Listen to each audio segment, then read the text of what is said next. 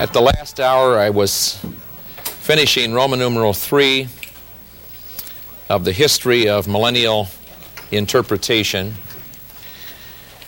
and particularly the hermeneutical implications. If there is a place where people have most problem in maintaining a consistent approach, consistently literal approach, it's in the area of prophecy.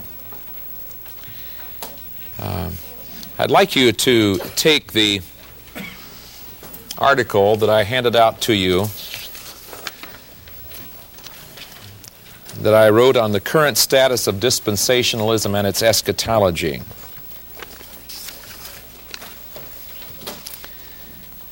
Let me review just a couple of thoughts from it, please. That's the current status of dispensationalism and its eschatology. If you do not have your copy with you, perhaps look on with somebody else who has one next to you. I'll be moving through several pages of this.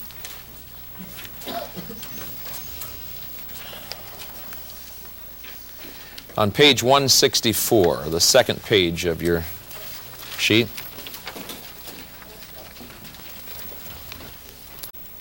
prophecy. I'd like you to take the article that I handed out to you that I wrote on the current status of dispensationalism and its eschatology.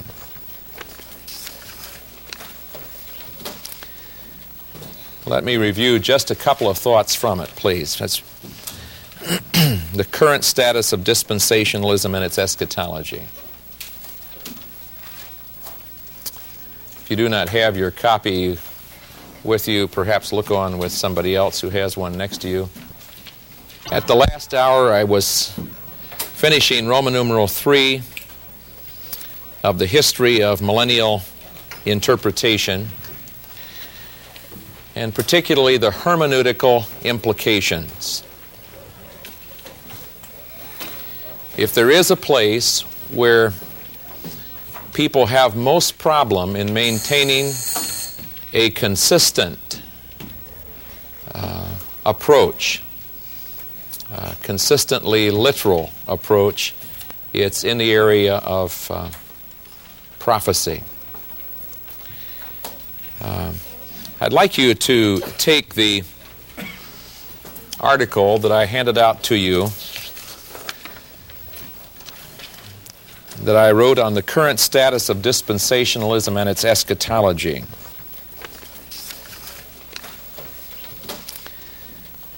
Let me review just a couple of thoughts from it, please. That's the current status of dispensationalism and its eschatology.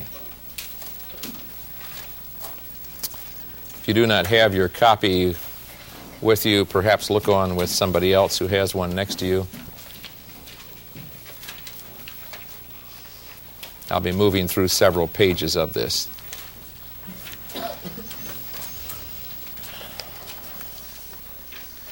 On page 164, the second page of your sheet,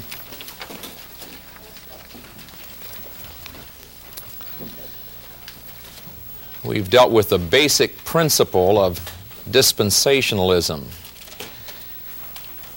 I'm not wanting in this course to expand a definition of dispensationalism because you've done that in other courses earlier. But I would like to speak to what I think is some confusing thinking, even among dispensationalists. We don't always express ourselves as clearly as we would wish to, and we can, by that, lead people to believe that we think something other than we think. A great example of that is C.I. Scofield himself, when the note on John chapter 1, when he said the law is no longer a test of obedience for salvation. Scofield never did believe that one was saved by keeping the law in the Old Testament. But his statement caused people to think that that was what he was believing. Yesterday I mentioned to you Oswald Allison, his book Prophecy in the Church. If you will read that book carefully, you will find there are statements there that sound just like Scofield's statement. There are statements that would sound like Oswald Allison believed that one was saved in the Old Testament by keeping the law. He did not believe that. So we need to see a man's total theology and interpret the individual statements in the light of what we know he is believing. And I think there is here another area for clarification. Page 164, 165. What are the principles out of which this system grows? At this point, much confusion has been propagated by both dispensationalists and non-dispensationalists. Theological conclusions have been substituted for premises or principles. Please underline that. Theological conclusions have been substituted for premises or principles. In other words, the end result has been put back in the beginning as the cause. In response to the question, quote, what then is the sine qua non of dispensationalism? Charles Ryrie gives a threefold answer beginning with, 1, a dispensationalist keeps Israel and the church distinct as the first thing. And he agrees with Daniel Fuller that the basic premise of dispensationalism is two purposes of God expressed in the formation of two peoples who maintain their distinction throughout eternity. End quote. At this point, we should remind ourselves that a sine qua non is an indispensable thing, or that which is absolutely prerequisite.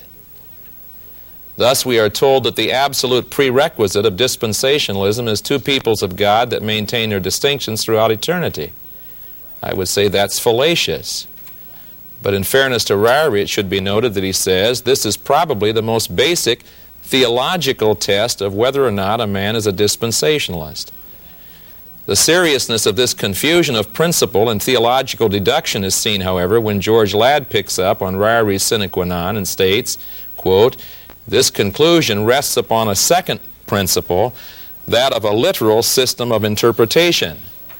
My conclusion, one must confess that it's difficult to understand how a conclusion can be the first principle which rests upon a second principle. Obviously, the sine qua non of dispensationalism is not two peoples of God. The sine qua non is literal interpretation, a single hermeneutic. Other systems of interpretation will say, for example, we believe in literal interpretation as the normal approach to Scripture. But there are certain areas where we must move away from the literal interpretation of Scripture. And they will therefore go on to enunciate why they move away from that. Some of those I have included in this paper. So I think the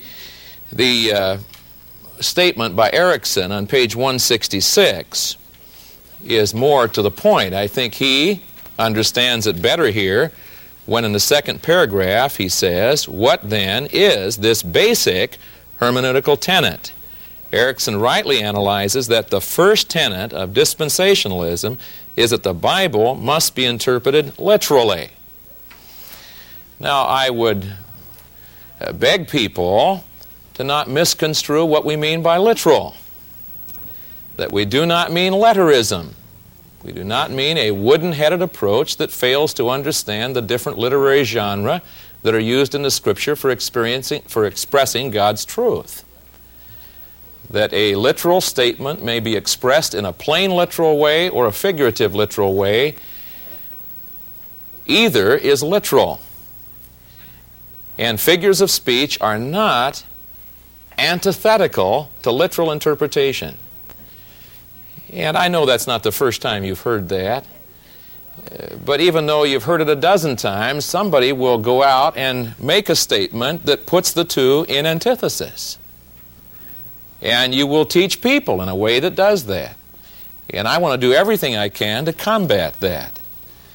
To not give people the impression that a figure of speech, an allegory, a metaphor, a simile, hyperbole, personification, or whatever is an occasion to leave the literal principles. It is not. A figure of speech is simply a more vivid way of expressing a literal truth. And I must find out the meaning of the figure of speech as used by the author. I cannot use that occasion to read into it whatever I want to read into it.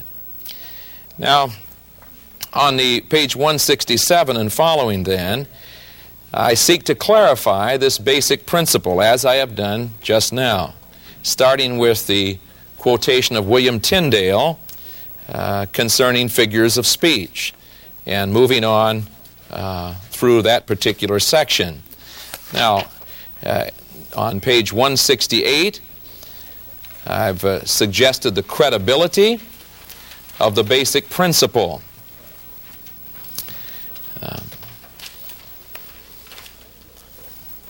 We have said that this is a singular hermeneutic. We do not believe in a dual hermeneutic, literal for some parts of Scripture and allegorization or spiritualization for other parts of Scripture. Now, does such a consistently literal approach to prophecy have any strong support in Scripture? That's the top statement on 169. And I begin there by quoting from Dr. Weingarten, Martin J. Weingarten, who is the late professor, Professor Emeritus at Calvin Theological Seminary. And this is his book, one of his books, The Future of the Kingdom by Martin Weingarten. And the subtitle of the book is A Study of the Scope of Spiritualization in Scripture. So you know right off the bat what direction you're heading in the book. Now, the first chapter is entitled The Wonders of Jehovah's Prophecy. And the question under that is, were any Old Testament prophecies fulfilled literally? Any of them?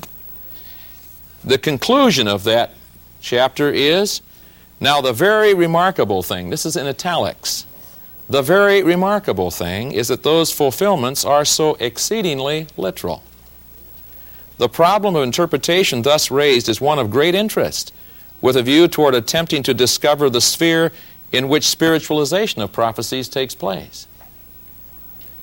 And one wonders immediately, why would one insist that spiritualization must ever take place?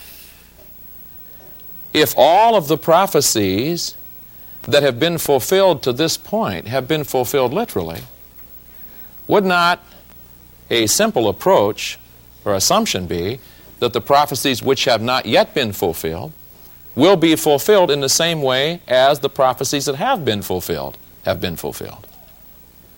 Why are we shifting? Unless there is some preconceived idea about the relationship of Israel to the church as we interpret the New Testament. And thus, in these remaining statements under the credibility of the basic principle, I have run through that, and I have also quoted at length from Van Ruler's work, of which I have given you longer sections as a handout. The real issue is not our theology. The real issue is hermeneutics at this point. And it's not a-mill versus post-mill versus pre-mill. It is literal interpretation versus spiritualizing, which is no different in kind than allegorizing. It is only different in degree. I really think that we need to have that clearly before us if we're going to solve any problem. what the real issue is. It's a hermeneutical issue, not first a theological issue. And that's why I quoted from some of the dispensationalists as well, who would make this thing a theological issue to start with. I don't think the issue is two peoples of God throughout all eternity. And in fact, as a matter of fact, I have a hard time seeing where they get the idea of two peoples of God throughout eternity. Two peoples of God within the program of God on earth, I can understand. But it seems to me that the ultimate of Romans chapter 11 is one olive tree, not two. And that the pieces are brought together. The wild branches and the natural branches are all part of the same olive tree. And somehow I prefer to believe that in eternity future, this will all be brought together into one. But not until God has fulfilled every promise He has made to every entity of people on this earth. And therefore, to spiritualize the promises that God made to Israel to make them have fulfillment in the church, I think is a mistake. And I agree with the statement that Van Ruler makes when he says, at this point we must also ask to what end God is present in Israel and has dealings with it. Is it solely or supremely for the redemption of man? Can one view the Old Testament in so one-sidedly soteriological a light? Does not redemption take place rather for the establishment of the kingdom of God? In other words, is there not a purpose that is bigger than the church, bigger than Israel, bigger even than salvation of man, namely the glory of God and the kingdom of God? I think Van Ruler is far more on target at this point. And thus, I think dispensationalists and non-dispensationalists need to clarify what the real issue is. The real issue is one of hermeneutics and deciding whether we're going to go for a single or a multiple hermeneutic. Now, departing from a single hermeneutic may seem innocent in some areas. For example, if one says we normally interpret the Bible literally, but when it comes to the area of the millennium, that we spiritualize at that point, we must understand that God is not going to actually reign in Christ on earth for 1,000 years with the church over Israel, etc., etc. And we want to spiritualize that away. We want to make that be what God is doing today in the church, etc., etc. And one amillennial scholar of great repute said to his class in his seminary that if we are wrong and the premillennialists are right, then we'll be there in that millennial reign on earth right with them, so nothing is lost. No problem at all. All right, no problem at all. If Christ will reign on the earth, He will reign no matter what we think about it. He will reign. So we say that's no problem. But we back up a step from that and say, well, what about the tribulation? Well, we must understand that the tribulation is not to be taken in a literal sense. We all experience tribulation. And therefore, when you come to statements like the Great Tribulation, or a period of time such as never was on the earth, no, nor ever will be again, these very specific statements about that, we just kind of smooth that over and say those are expressions of the tribulation that we all experience. And after all, if God is going to take us out of the tribulation, we're not going to go through it, then He will do that no matter what we believe about it.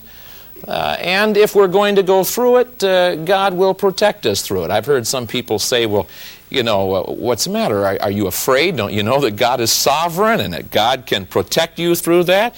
You bet I do. And if it's God's purpose to take me through the tribulation, I have every confidence that He can care for me in that, even if it's through death. Because there are plenty of people who will die in that period, who will be God's people, martyrs, that will be resurrected at the end. Could God take care of me in that? Certainly He could take care of me. That isn't the issue. The issue isn't what God can do. The issue isn't even theological deduction. The issue is consistent hermeneutics.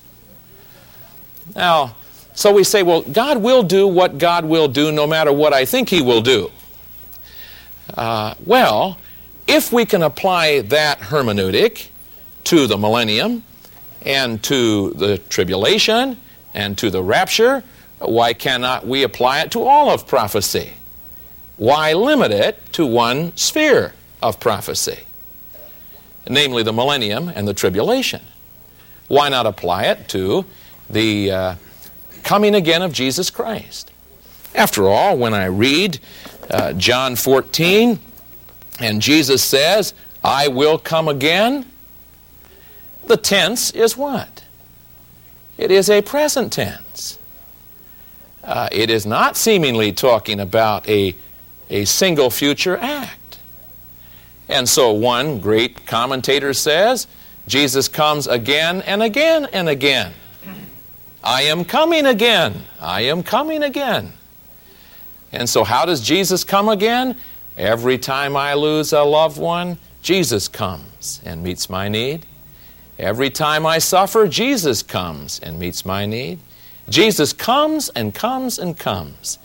And you must not get yourselves all balled up in that kind of earth-centered eschatology that has this idea that Jesus is going to come down to this earth. He's going to crash through the clouds and He's actually going to reign on this crass carnal earth. You must divest yourself of that kind of thinking and understand that Jesus comes spiritually. He meets my needs regularly. That sounds good, doesn't it?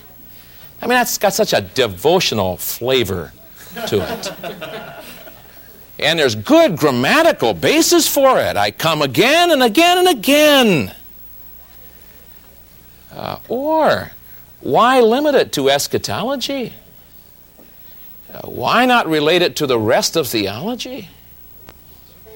So that when Bultmann relates to soteriology and the death of Jesus Christ on the cross, he tries to divest us through his demythologizing of Scripture from those weird ideas that would think that Jesus actually died in our place on the cross. How could another man die for you? Every man must die his own death. Every man must die for his own sins. The best that can be accomplished is to see the great love example that Jesus made on the cross. And so what Jesus did on the cross, you and I ought to do on the cross. So would say, or so would have said, Bultmann before he died. See, there's no stopping point. When you start spiritualizing Scripture, there is no logical stopping point. If it can be done with the millennium, it can be done with the tribulation, it can be done with the second advent, it can be done with the cross. You don't have any Scripture left once you start spiritualizing Scripture. And that little overlay that I showed you in another class, he who spiritualizes tells spiritual lies, is one that I really ought to get in my mind. Spiritualizing, allegorizing, leaving the historical, grammatical meaning that the author had in his mind in order to devotionalize the Scripture. Be careful of it. You might do it for devotional purposes. You might do it for theological consistency with your system. Be careful that your system doesn't demand you to leave literal interpretation. In other words, if I can give a literal interpretation of the passage, then a person who spiritualizes it is bound to prove why he needed to leave the literal meaning when indeed there was a possible literal meaning for the passage. Or if he insists on allegorizing, then why not do that in everyday conversation? And our everyday conversations would be utter confusion.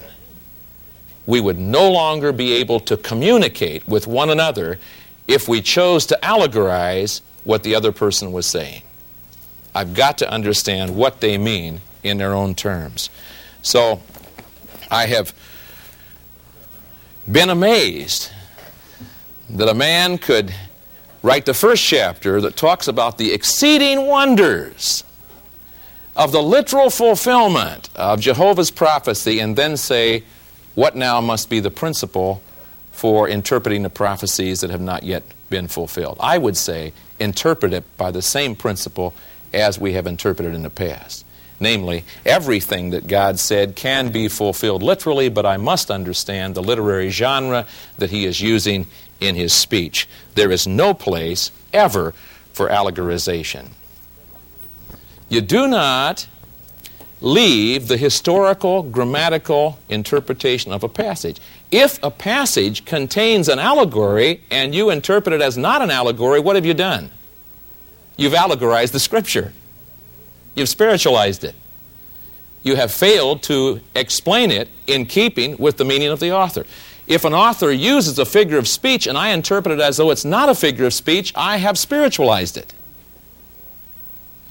Now, oftentimes, people who are hard on others who spiritualize prophecy will regularly spiritualize history.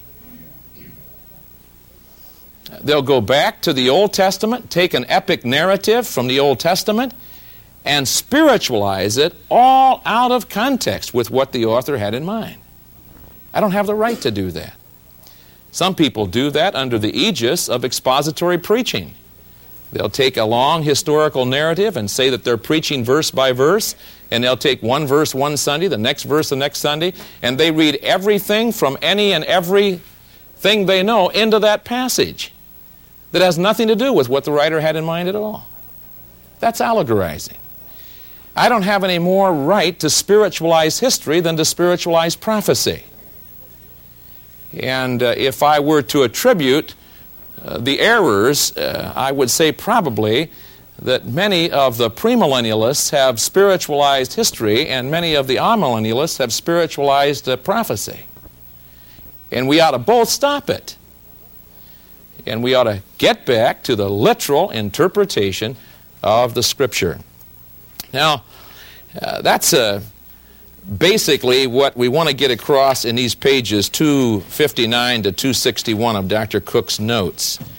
I am not going to go into the specific principles that he draws to your attention there. You can go back and rehearse hermeneutics again. You can look at the law of consistency and the law of fulfillment, the law of time relationship. All of those things are simply extensions of grammatical, historical interpretation. So I will not emphasize that as such. You have any question? You want to go back once more and take one quick look at this to see where we've come from then in the historical development of the doctrine. No question, the early church fathers were chiliasts, millennialists, premillennialists. The point of departure from that was the point of allegorization with the Alexandrian school, primarily Origen, Gaius Clement of Alexandria, etc. That would not have gained a hearing had it not been that the method that Origen developed, not his theology, but the method that Origen developed, was a handy method for Augustine to use in resolving the problems he had with regard to church and kingdom. And by making the two synonymous, he really gained a stranglehold on the church. And you see that in his work on the kingdom of God. And basically, Augustine, as a great theologian, being turned off by the excesses of the chiliasts, went the other direction, and that became the theology of eschatology down through the Reformation. And even though the Reformation provided a return to hermeneutics, to the original languages, to literal interpretation, even though they damned allegorization, the fact is they kept it in eschatology. They did not cleanse the eschatology of the Roman Church from the allegorization that they had used with regard to eschatology.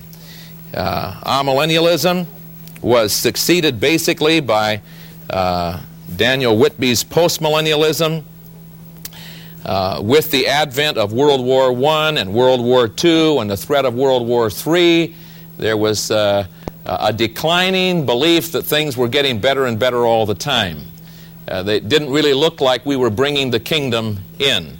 And consequently, postmillennialism waned, and the amillennial forces gained strength again.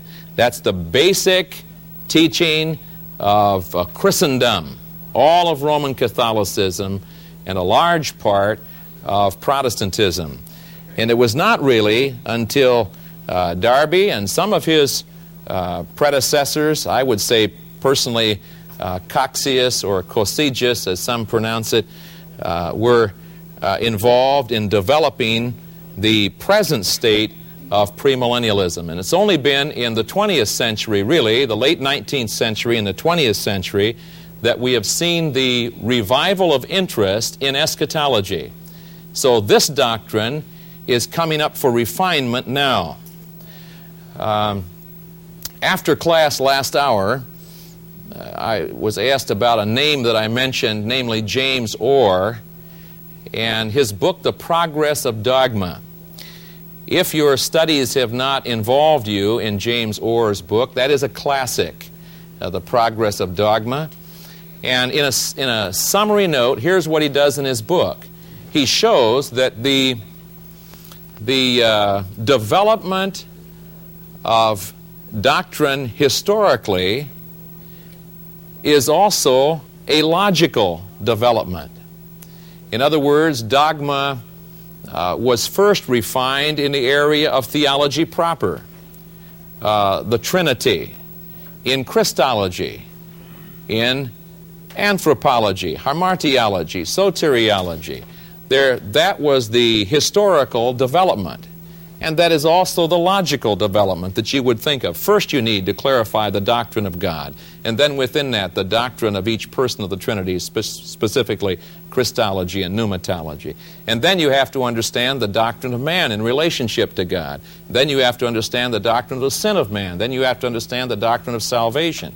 Interestingly enough, the logical and historical developments parallel each other. And thus James Orr said that it is yet to be, or rather, eschatology has yet to be refined. And he said that will undoubtedly be the task of the 20th century. And indeed it is. We are refining that area as we get closer and closer to the coming of Jesus Christ. This basically then is where we are today. And by far and away, the interest today in the written materials is on the premillennial system, which is applying a literal interpretation of Scripture to the area of eschatology like it has to other areas of theology. Now on pages 261 through 265, Dr. Cook gives you a sweep through the system of eschatology that is the result of a consistent literal interpretation.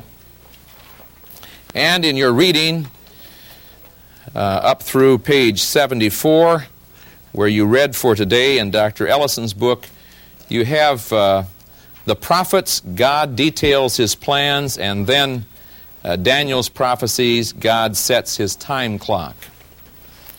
I'd like to do, in the next 10 minutes, an overview, not from the standpoint of the covenants, which we have already been through, but from the standpoint of Daniel's prophecy in Daniel chapter 9. Let me put on the screen here.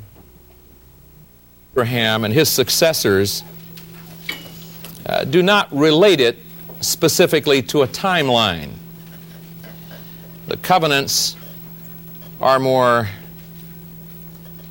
general than specific as it relates to time. And therefore, the people of God, we're constantly wondering, when will all these things take place? And in Daniel chapter 9, you have God's answer to the concern of His people, and particularly the concern of one man. Each time I go back to this chapter, Daniel chapter 9, I am impressed that the most significant prophetic statement, probably the most far-reaching prophetic statement in the entire Word of God, came as a result of the deep felt prayers of a man. In the first verse of Daniel 9, in the first year of Darius, the son of Ahasuerus, of the lineage of the Medes, who was made king over the realm of the Chaldeans, in the first year of his reign, I, Daniel, understood by the books the number of the years specified by the word of the Lord, given through Jeremiah the prophet, that he should accomplish 70 years in the desolations of Jerusalem. Keep your finger in Daniel 9 and turn to Jeremiah 25, where Daniel was reading in his devotions that day. In Jeremiah 25, Daniel is reading the prophets. Remind yourself that Daniel is now an old man. He went into captivity as a young man, perhaps 17, 18 years of age, and he has now been there almost 70 years. So he is a man in the late 80s as he's reading this passage. In verse 11, or beginning with verse, let me begin with verse 8. Therefore, thus says the Lord of hosts, because you have not heard my words, behold, I will send and take all of the families of the north, says the Lord, and Nebuchadnezzar the king of Babylon, my servant, and will bring them against this land. Going back to what we said earlier about God's sovereign intervention in history.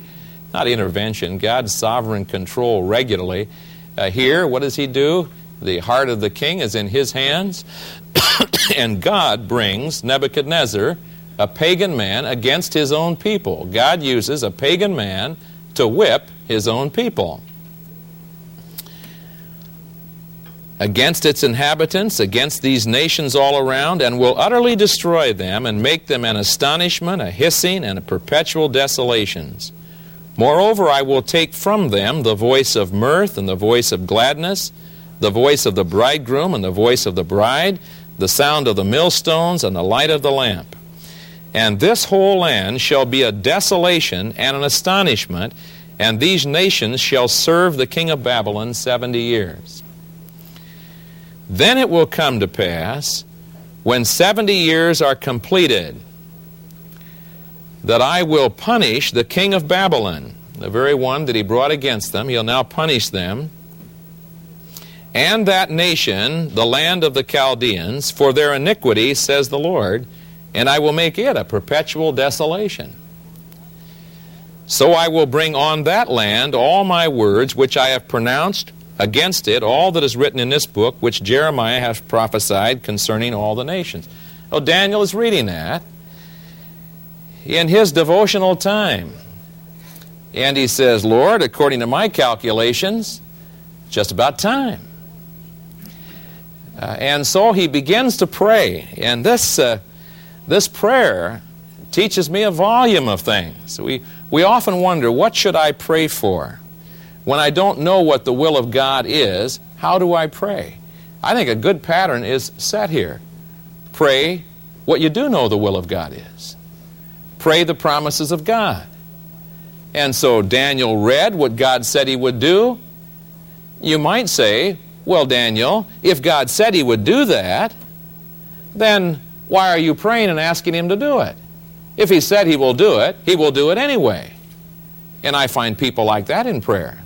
They're so locked into sovereignty that they don't believe they need to pray because whatever He will do, He will do. But the interesting thing is that when Daniel reads God's promise of what He will specifically do, it doesn't cause Daniel to shrink from praying that God will do what He said He would do. An amazing thing here. Verse 3, Then I set my face toward the Lord God to make requests by prayer and supplications with fasting, sackcloth, and ashes. And I prayed to the Lord my God and made confession and said, O Lord, great and awesome God, who keeps His covenant and mercy with those who love Him and with those who keep His commandments. We have sinned and committed iniquity. You go through this prayer and you say, Daniel, is that you praying? You're the man that they couldn't find anything against. They wanted to destroy him, but they couldn't find anything against him. And yet Daniel confesses his own sin. What a lesson for us. He confesses his sinfulness, his shamefacedness, and then he relates to the promise of God. And he says, God, these are your people. This is your holy city, Lord. And these are your people. And therefore you're responsible for them, Lord. You've promised to take care of us. And we just count on you that you will do it. And he implores God. He pleads with God on behalf of His people and His holy city, Jerusalem. You come down then to verse 20, and it says, Now while I was speaking, praying, and confessing my sin and the sin of my people Israel, and presenting my supplication before the Lord my God for the holy mountain of my God. Yes, and notice how he repeats it. While I was speaking in prayer. In other words, I hadn't gotten through praying yet. And that teaches me that prayer is not simply informing God. I am not giving God information that He doesn't have. As a matter of fact, he says, while I was speaking, while I was praying, the man Gabriel, whom I had seen at the vision at the beginning, being caused to fly swiftly, reached me about the time of the evening oblation, and he informed me and talked with me and said, O Daniel, I have now come forth to give you skill to understand. At the beginning of your supplications, the command went out, and I've come to tell you. When did God answer Daniel's prayer? Before he got started. At the beginning of your supplication. God didn't need to be informed. God needed a man who cared and showed that He cared. And at the beginning, God gives the answer. And He says to Daniel, you are greatly beloved by God. And because you are greatly loved by God, here's the answer. And the answer to Daniel's prayer is the spelling out of the rest of history. Basically, in a very carefully articulated way. Now, if you want to go into this study of Daniel's 77s, the book by Sir Robert Anderson called The Coming Prince. By the way, this is a whole set of reprint of Sir Robert Anderson's books in paperback now by Kregel. Every one of them is a treasure, and I have been particularly blessed by The Silence of God, The Gospel and Its Ministry, and The Coming Prince. But all of Sir Robert Anderson's books have been reprinted. He was, by the way, a detective in Scotland Yard. He was not a preacher, but with the mastermind of a detective, he really approached the Word of God. And in The Coming Prince, he has that whole book on Daniel 9:24 to 27. If you want a summary of that, a good paperback summary of that is Alva McLean's book, The 70 Weeks of Daniel. Alva, A-L-V-A, McLean, the same one that wrote the large volume that you are reading for class. His small book, a very excellent summary of this. Now, what does he actually say in the passage? Just briefly. 77s are determined for your people, for your holy city, to finish the transgression, to make an end of sin, to make reconciliation for iniquity, to bring in everlasting righteousness, to seal up vision and prophecy, and to anoint the most holy. That's all that's going to happen as a result of God's plan. Now, how and when is it going to happen? Know therefore and understand that from the going forth of the command to restore and build Jerusalem. Don't get it mixed up with the command to build the temple. The command to restore and build Jerusalem unto Messiah the Prince shall be 7 sevens and 62 sevens, or a total of 69 sevens. The street shall be built again, and the wall even in troublous times. That's in the 7 sevens. And after 62 weeks, after these 62 weeks, Messiah shall be cut off, but not for himself. Notice that the cutting off of Messiah comes after the 62 weeks. The 62 weeks would take you up unto Messiah. As I look at this, I see this chart is not yet exactly clear. For the 62 or 69 sevens would take you up to the triumphal entry. That's unto Messiah, the Prince. And then after, notice that carefully, not at the 69 fulfillment of the 69 weeks, but after the 69 weeks, Messiah will be cut off, and something else will happen after the 69 weeks and before the 77s. And what is that?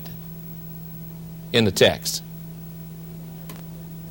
And the people of the prince who is to come shall destroy the city and the sanctuary, and the end of it shall be with a flood. Until the end of the war, desolations are determined. So after the 69 sevens, or after the 483 years of 360-day prophetic years, after that, two things will happen, among others. Messiah will be cut off, Jerusalem will be destroyed.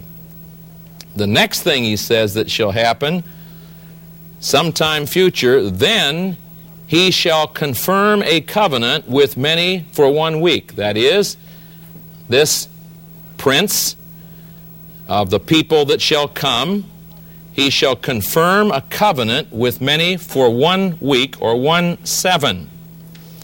And in the middle of the week, after 3.5 years, or 3.5 sevens, he shall bring an end to the sacrifice and offering, and on the wing of abomination shall be one who makes desolate, and that shall tie you in to the great tribulation, which in other parts of the Scripture is called the time of Jacob's trouble, or is called the time and times and half a time, or is referred to by the number of months, or the 42 months, or is referred to by the 3.5 years, or the second half of Daniel's last week of the 490 years. So that we are today between the end of the 69th seven of prophecy and the beginning of the 70th seven of prophecy. In this particular scenario, which we will continue to unfold as we go through the rest of the quarter, God, in an answer to Daniel's prayer, gives him a specific delineation of the timeline for Israel. God, who controls all things then, can tell him exactly what shall take place in the future, because God is the one that shall bring it to pass. The covenants that we had earlier are the overarching purposes of God for His people. And He will fulfill what He said He would do to Israel, which has its ramifications beyond Israel to all of those who are in Jesus Christ. That's the overall general picture. The specific timeline for it is that which He gives in Daniel's 70 weeks of prophecy.